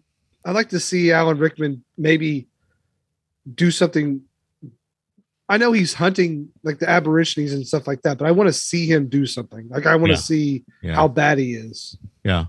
So that death like really pays off. Yeah, he's really like corporate management, isn't he? He is. He kills 2 guys in the beginning. Yeah. He does establish and let Quigley know that he means business. Yeah, and my favorite thing that he does is when he is talking, he's really telling Matthew Quigley at the dinner table why he's really there. And he's sort of complimenting how we took care of the Indians in the US.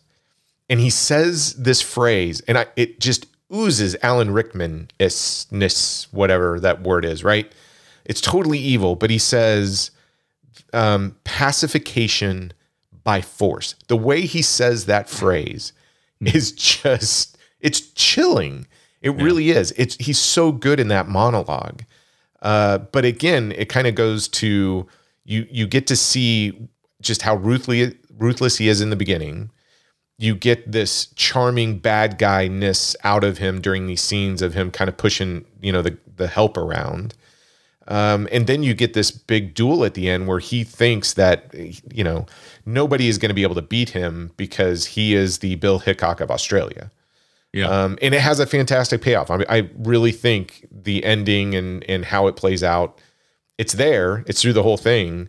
And it's not like a stand up and cheer moment, but I was smiling. Every time I watch this film, I'm always smiling when you get to that resolution. But I love the chemistry with everybody in this film between Alan and Quigley, Quigley and Crazy Cora. Everything about this film works for me.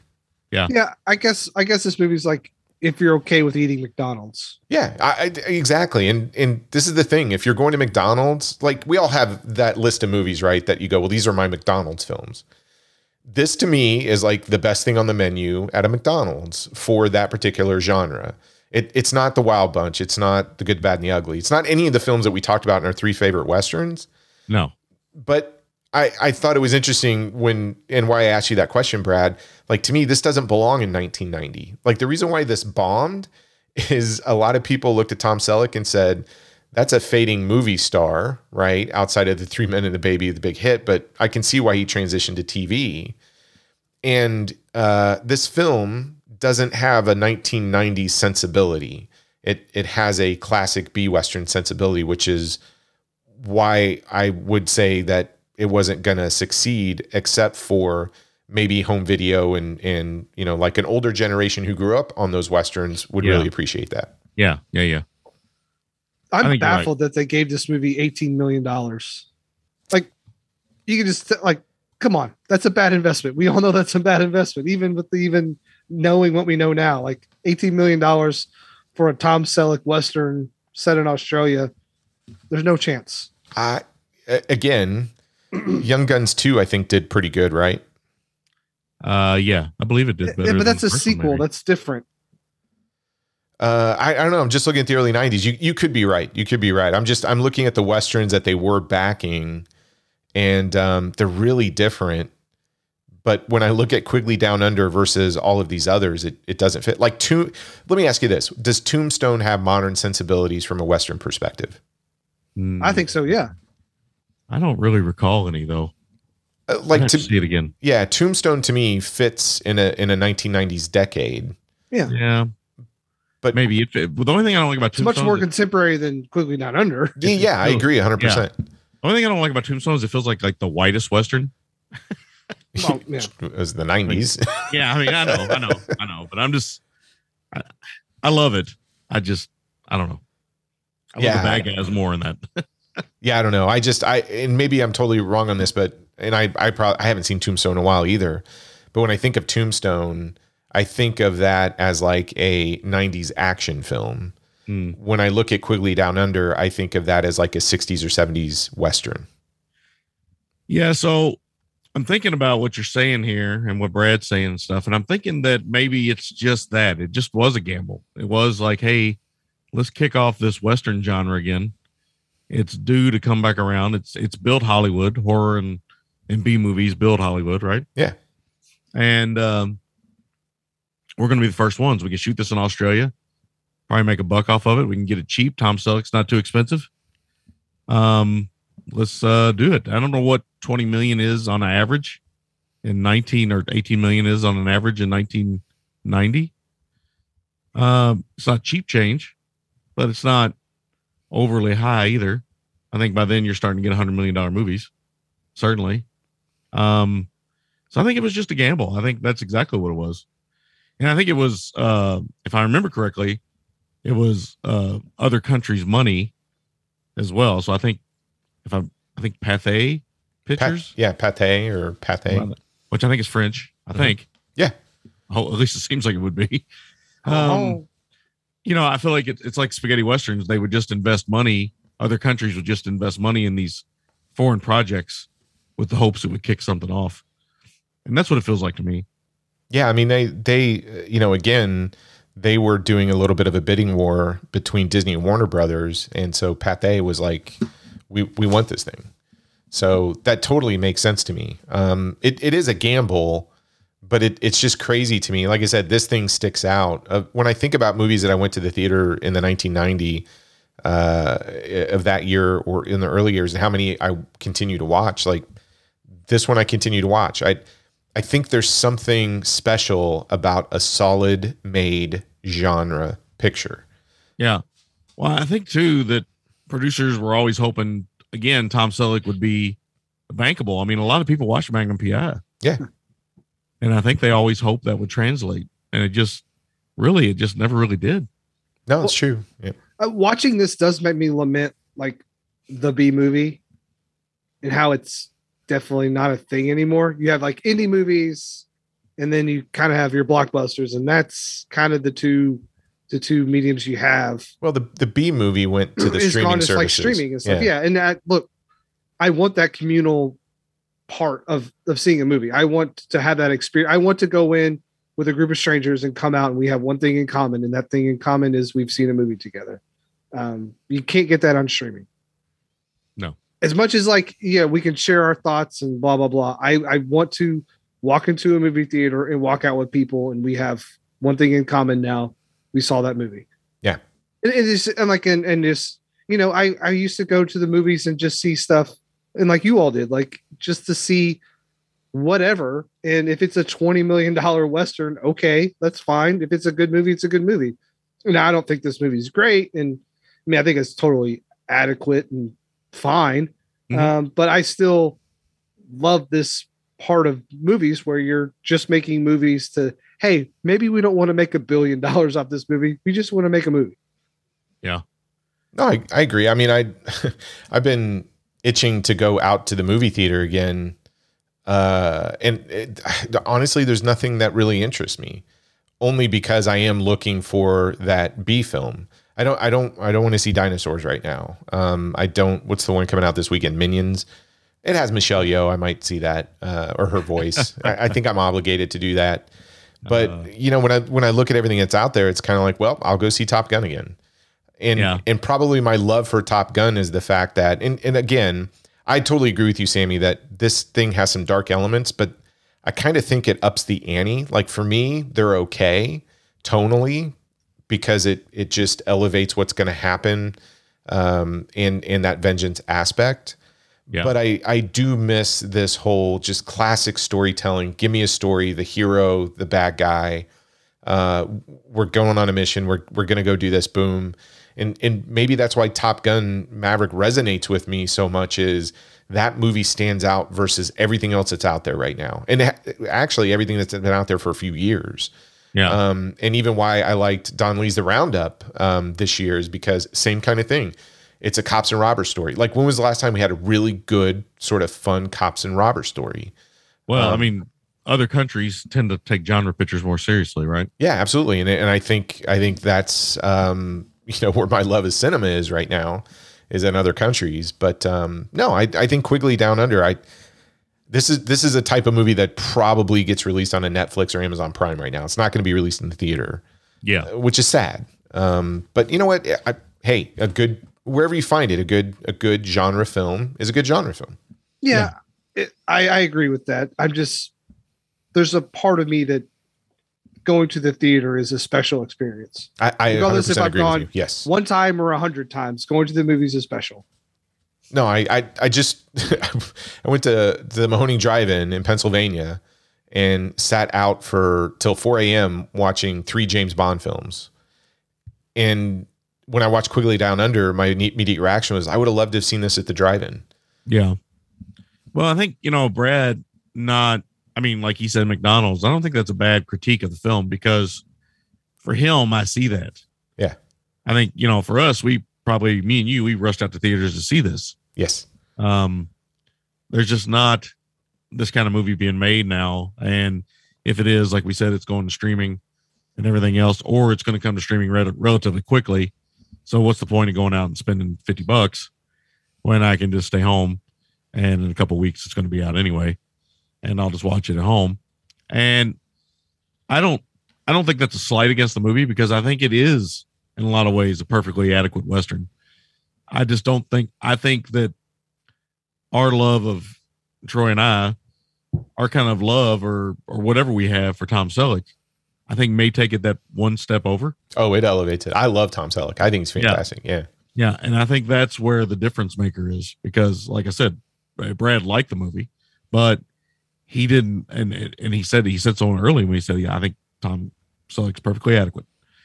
Well, that says a lot, because he's in the majority of the movie. And if you can't really buy in, it's like watching a Charles Bronson movie and not being a Charles Bronson fan, then it's not going to be a good movie to you, because that would have been something. Blammo. Yeah. I mean, even in 1990, Bronson could have made this movie if he wanted to. I would love that. I agree with you 100%. I mean, once you see the character of Matthew Charlie Quigley, Down Under would have been a fucking dope movie. Charlie Down Under. I like that. No, if you, I just get excited every time I see that character, that whole wardrobe, his mannerisms. I mean, it's a cool character. I would have loved to have seen like more Matthew Quigley movies. Yeah. Yeah, I would have to. I mean, he made some more stuff with Simon Windsor. It's pretty good. Or TV movies, but they're pretty good. Westerns. Yeah. Yeah. I think this film does do like scope correctly too. Like, it's not going for, it knows exactly what it is, right? Like maybe the tone is a little bit all over the place, but it's still got its scope correct, and it knows exactly what it's going for. They know in 1990 that dads are going to take their sons to this because they want to get them into Westerns or whatever. Like, they know exactly what they're doing. Yeah. No, that's fair. Yeah. I do have a question. So there is one pivotal scene at the end of the film. They tell you like no animals were harmed, blah, blah, blah, because there looks like there's a ton of animal violence. There's not. But there's one scene, and we kind of talked about the scene with them kind of pushing people over the cliff. But there's that cutaway where the guy is on the horse, and you see him and the horse go through. Yeah. And for the longest time, I'm like, dude, they threw a horse over the cliff. Yeah. Apparently, that's a It's mechanical. The mechanical horse. Yeah. Yeah, it's a great dummy horse. I mean, It looks so dummy horses. real. I know. They put does. that no animals were harmed during the making of this film pretty quick, because I think after the it ends, people are probably like, horses died at this movie, right? They're like, no, we promise. Yeah, you got to remember they just shut that down like 10 years before, and Heaven's Gate was partly responsible for that. Yeah. So Yeah, that's right.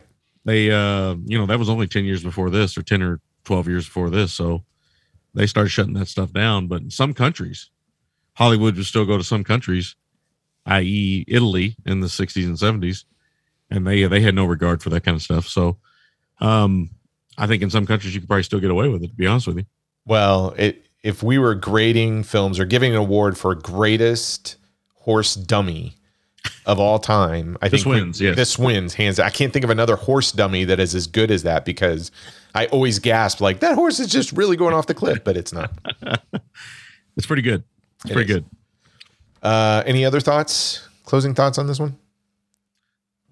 Just a personal thing. Mhm. I found that I was uncomfortable with Aboriginal nudity, and I don't know why that was. Maybe it's because I've had children. I don't know. I was feeling awkward. Really? Yeah, I don't know why. You I've never felt that way. Did not about read enough Native National Geographic. People. Yeah, National magazines. Geographic is. Look, I've we used to never, watch that I've in never, school. look, I've never felt that way. Really? It just Sammy blushing. Wow. Yeah. I I'm would shocked. have. This is not the movie I would have thought that you would be blushing on, but okay. I was clutching my pearls a little bit. Clutching pearls. That's awesome. Wow. Okay. Well, I'm Mother, glad. there's nudity. Yeah. There you go. Well, I'm going to start with you, Sammy. Ask the question: 1990s Quigley Down Under. Is it a bomb? No, I don't think so. I think it's a very good B Western. I just don't think the audiences in America or the world really were as big as I think the producers thought Tom Selleck was. Mhm. And I think they really tried to push him. I mean, in the 80s and the early 90s, they really gave it a go with him. I mean, because he's a good looking guy. Yeah. Yeah. I mean, his mustache and his eyebrows look similar, but he's a good looking dude. And I think they really tried to push him as this kind of old school movie hero. And unfortunately, it just didn't work box office wise. Right. I think for me personally, me and Todd reviewed Runaway last year, and I really enjoyed going back and watching Runaway. And again, his other films, I like Lassiter and High Road China, and even Folks, which is about his parents having dementia. Mhm. Real broad comedy. It's really insane. I can't even believe they made that movie. It's like totally politically incorrect now. Yeah. But I think it's a very solid Western. I just think the world was fading from Westerns, whether we like it or not. And I think Clint Eastwood brought it back a little later, but I think it was just, it was going away. But I don't think it's a bomb. No, I think it should be seen. I think more people should see it. Okay. All right. Brad, Quigley Down Under. Is it a bomb? I am very torn because I don't know if I would have the will to watch this again. Hmm. And it's not that it's like bad. It's just like, if I want a Western, there's 50 more that I would put in front of this. Yeah. Even for the 2 hour the runtime. And I'm not like, Tom Selleck's not pulling me in. But it's not a bad movie. It's not a bad movie. So I guess it's not a bomb, because it's not a bad movie. It's not a great movie, but it's okay to be an okay movie. It's totally fine. So yeah, I'll go with not a bomb. Okay. If you were to ask me tomorrow, I might change my mind, but as of right now, it's not. Well, I'm taking that win right there. Okay. And I'm going to agree with both of you. It's definitely not a bomb. I just love this film. And it's just one of those that I will rep for over and over again, because I could sit there and go, look, you got two amazing scenes in it that most films just die for one of these scenes. It's got two. Yeah. And the chemistry and everything between Tom and Laura on screen is so much fun to watch. And I love Tom Selleck. I think we've kind of talked about this before about, movie stars. And I would have loved to have seen Tom Selleck, be a movie star. I know he's a TV star. And he's done, a lot of great work on there, but I really wish this had been the film that just made him just take off and do more stuff instead of go back to the, to the small screen. Yeah. And I want to, I didn't talk about it much in my part of the review, but I just want to say again, Laura San Giacomo, she is, for me, she is breathtaking. Yes. Like I find her to be a very beautiful lady. And yeah, I love when I see her.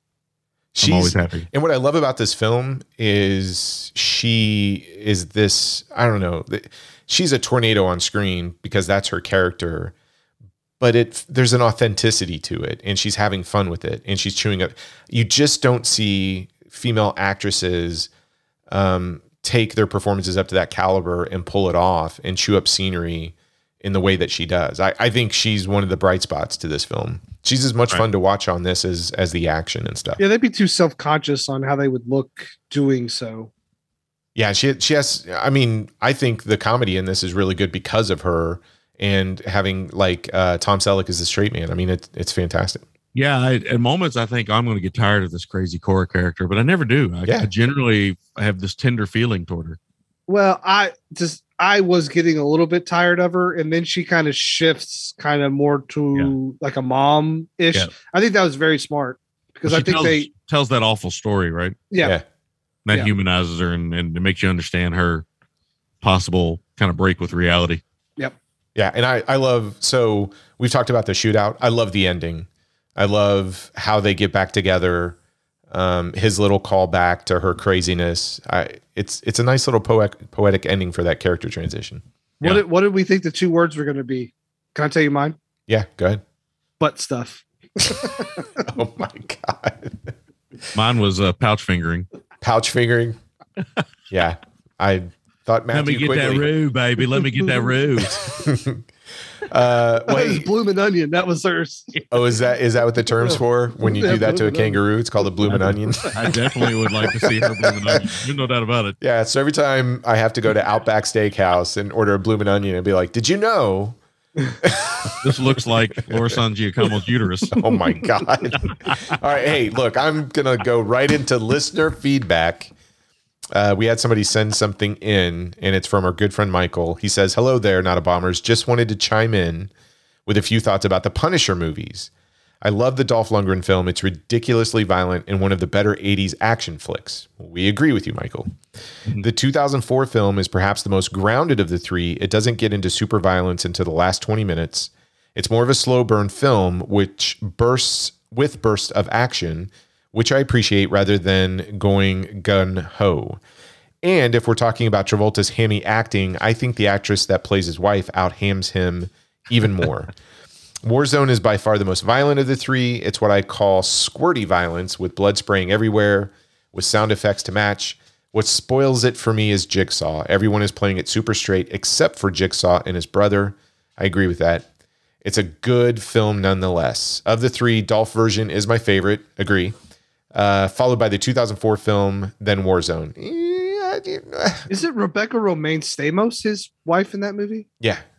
Okay. Yeah, I think that 2004 one is an absolute piece of garbage. Except for John Travolta. Yeah, I don't know if it's garbage. I rank it as the third one, but maybe not garbage. I watched the whole thing, so I guess it's not garbage. As always, keep up the good work. Yeah, so thanks, Mike. Thank you. Thank you. I Very, appreciate very it, much. Mike. I'm here every week, so thank you, Mike. We love it. Well, Brad, what are we talking about next week? Yeah, so next week is a pretty interesting movie, and I'm really excited to revisit it. It is 1985's Walt Disney production film. It is The Black Cauldron. Wow. The film that almost bankrupted Walt Disney. Really? I saw that movie in the theater. I've never seen it. Never. Whoa, really? Never. Wow. It almost be put cool. Disney animation in jeopardy. Okay. I can't wait to research and learn about this one. That's going to be interesting. Have you never seen it? I just said, you have not paid attention at all tonight. You are, oh my God. Sorry, play that one up. Whatever. We're wrapping. Brad, how do they get a hold of us if they want to share their thoughts on Quigley Down Under or any of the films that we talked about and maybe even recommend some more bombs? Yeah, that's notabombpod@gmail.com. You can head over to notabombpodcast.com and hit the contact us button. Leave us a suggestion there, or you can find us on Facebook, Instagram, and Twitter. If you want to, and you feel that we are worthy, please leave us a review on whatever podcast app you use or you listen to the show on. If there's one that we're not on, and you want us to be on, please let us know that as well. Oh, yeah, good idea. Sammy, Nice. what's going on over at the Gentleman's Guide? I just am listening to the latest, which I got to say, your communist partner there, Will, in his take on Top Gun, I thought it was actually pretty funny. I think Yeah. he has a very interesting, I would even say accurate take on that. And yeah, I can't disagree with him. Yeah. I mean, you can't disagree with it. I can't. I mean, That- not it's- on that. Yeah, that's pretty. It's a valid point. It's super valid. Yeah. But we're just plowing along, man. What we do, we just keep on going, trying to find movies and talk about movies that well, we kind of go for the hard to find movies, and then we kind of just like talking about anything. So next week we got this week, like the one you're talking about, we talk about Violent Streets, which is a Hideo Gosha Yakuza film. And then next week we're doing The Nickel Ride, which is a 1974 American crime film directed by Robert Mulligan, a very underseen American crime film. You'll just have to listen to us talk about it, see what we think about it. But yeah, there's a lot more movies out there, folks, than just the 5 or 10 they release a week. Yeah, I'll I'm- say. I'm- Go ahead. I'm excited to hear that because I just watched it last night because I The knew you Nickel all Ride? were doing. Yep, Oh, okay, for the first time. So I'm excited to hear what you all say. nice. Yeah, the best compliment I can give to the Gentleman's Guide is a great example is the Italian police crime genre I knew nothing about. And your podcast does an amazing job of just going through all the genres of film. You have great banter. It's just fun to listen to you guys. But more importantly, I'm always learning something. I'm learning something about that genre, that filmmaker, that film. Listening to your podcast is like going to film school, but a really fun film school. Yeah, I mean, we would never claim to be scholars, but we're two guys that love movies. Yeah, And you've opened my eyes to things I've never even considered. But once I Yeah. hear you talk about it, I'm like, yeah, I've got to go learn about that and watch it. and to me, that's the biggest compliment we can get. I mean, if it makes people watch something that they never would have tried otherwise, I mean, that's a good thing, right? I mean, Yeah. the world of movies is vast. It's huge. Yeah, I mean, like Uh, Almost Human. Like I only watched Almost Human because of you guys. That's the important part to me. I don't want people to forget those great movies of the past, Mhm. along with the great. I mean, I love new movies too. I love them. Yeah, I go to the movies every weekend if I could, and I'd probably watch every new release. it would be nice if you could review some movies that I own because every time you review, I got to go out and Well, buy there's it. that, too. So yeah, Yeah, you got to yeah. stop that. Just so you got a heads up, Nickel Ride is only available on like YouTube, but you can get it on DVD. With 99 or 44 and 100% Dead, I think, the John Frankenheimer film. I think it's a Scream Factory double disc release. Ooh, the doubles. Ooh, Yeah, that's the only way you can get it. How nobody's put the Nickel Ride out, I have no idea. guess I'm going shopping. It's pretty cheap right now. Okay. So, and I think it's going to go out of print soon too. So, Oh, well, I'll snag it. Anything else, Brad? No, yeah, this one comes out after the 4th of July. So America, hell yeah. America. yeah, You know, this is a great time to be, whatever. yeah, Yeah. it's a complicated time. Yes. It is a messy time. It is messy. People, again, I will say this: people forget we're still a very young country. We are. We got a long way to go. We're like in that awkward teens Yeah. right now. We Yeah. just hit puberty. We don't know what Yeah. to do with all this hair. We're Yeah. Our balls are like finally dropping and we're like, what is going on? Yeah. yes. Yeah. We We're just lashing started- out. We just started tagging them blooming onions. Oh. Well, folks, I don't know if you're listening in the morning, the afternoon, or evening. Thank you for downloading the episode. Send us some feedback. Come back next week when we talk about the Disney film that almost broke Disney. I'm excited. It's going to be first time watch for me. We'll check you next week. Don't lose your head. Good day.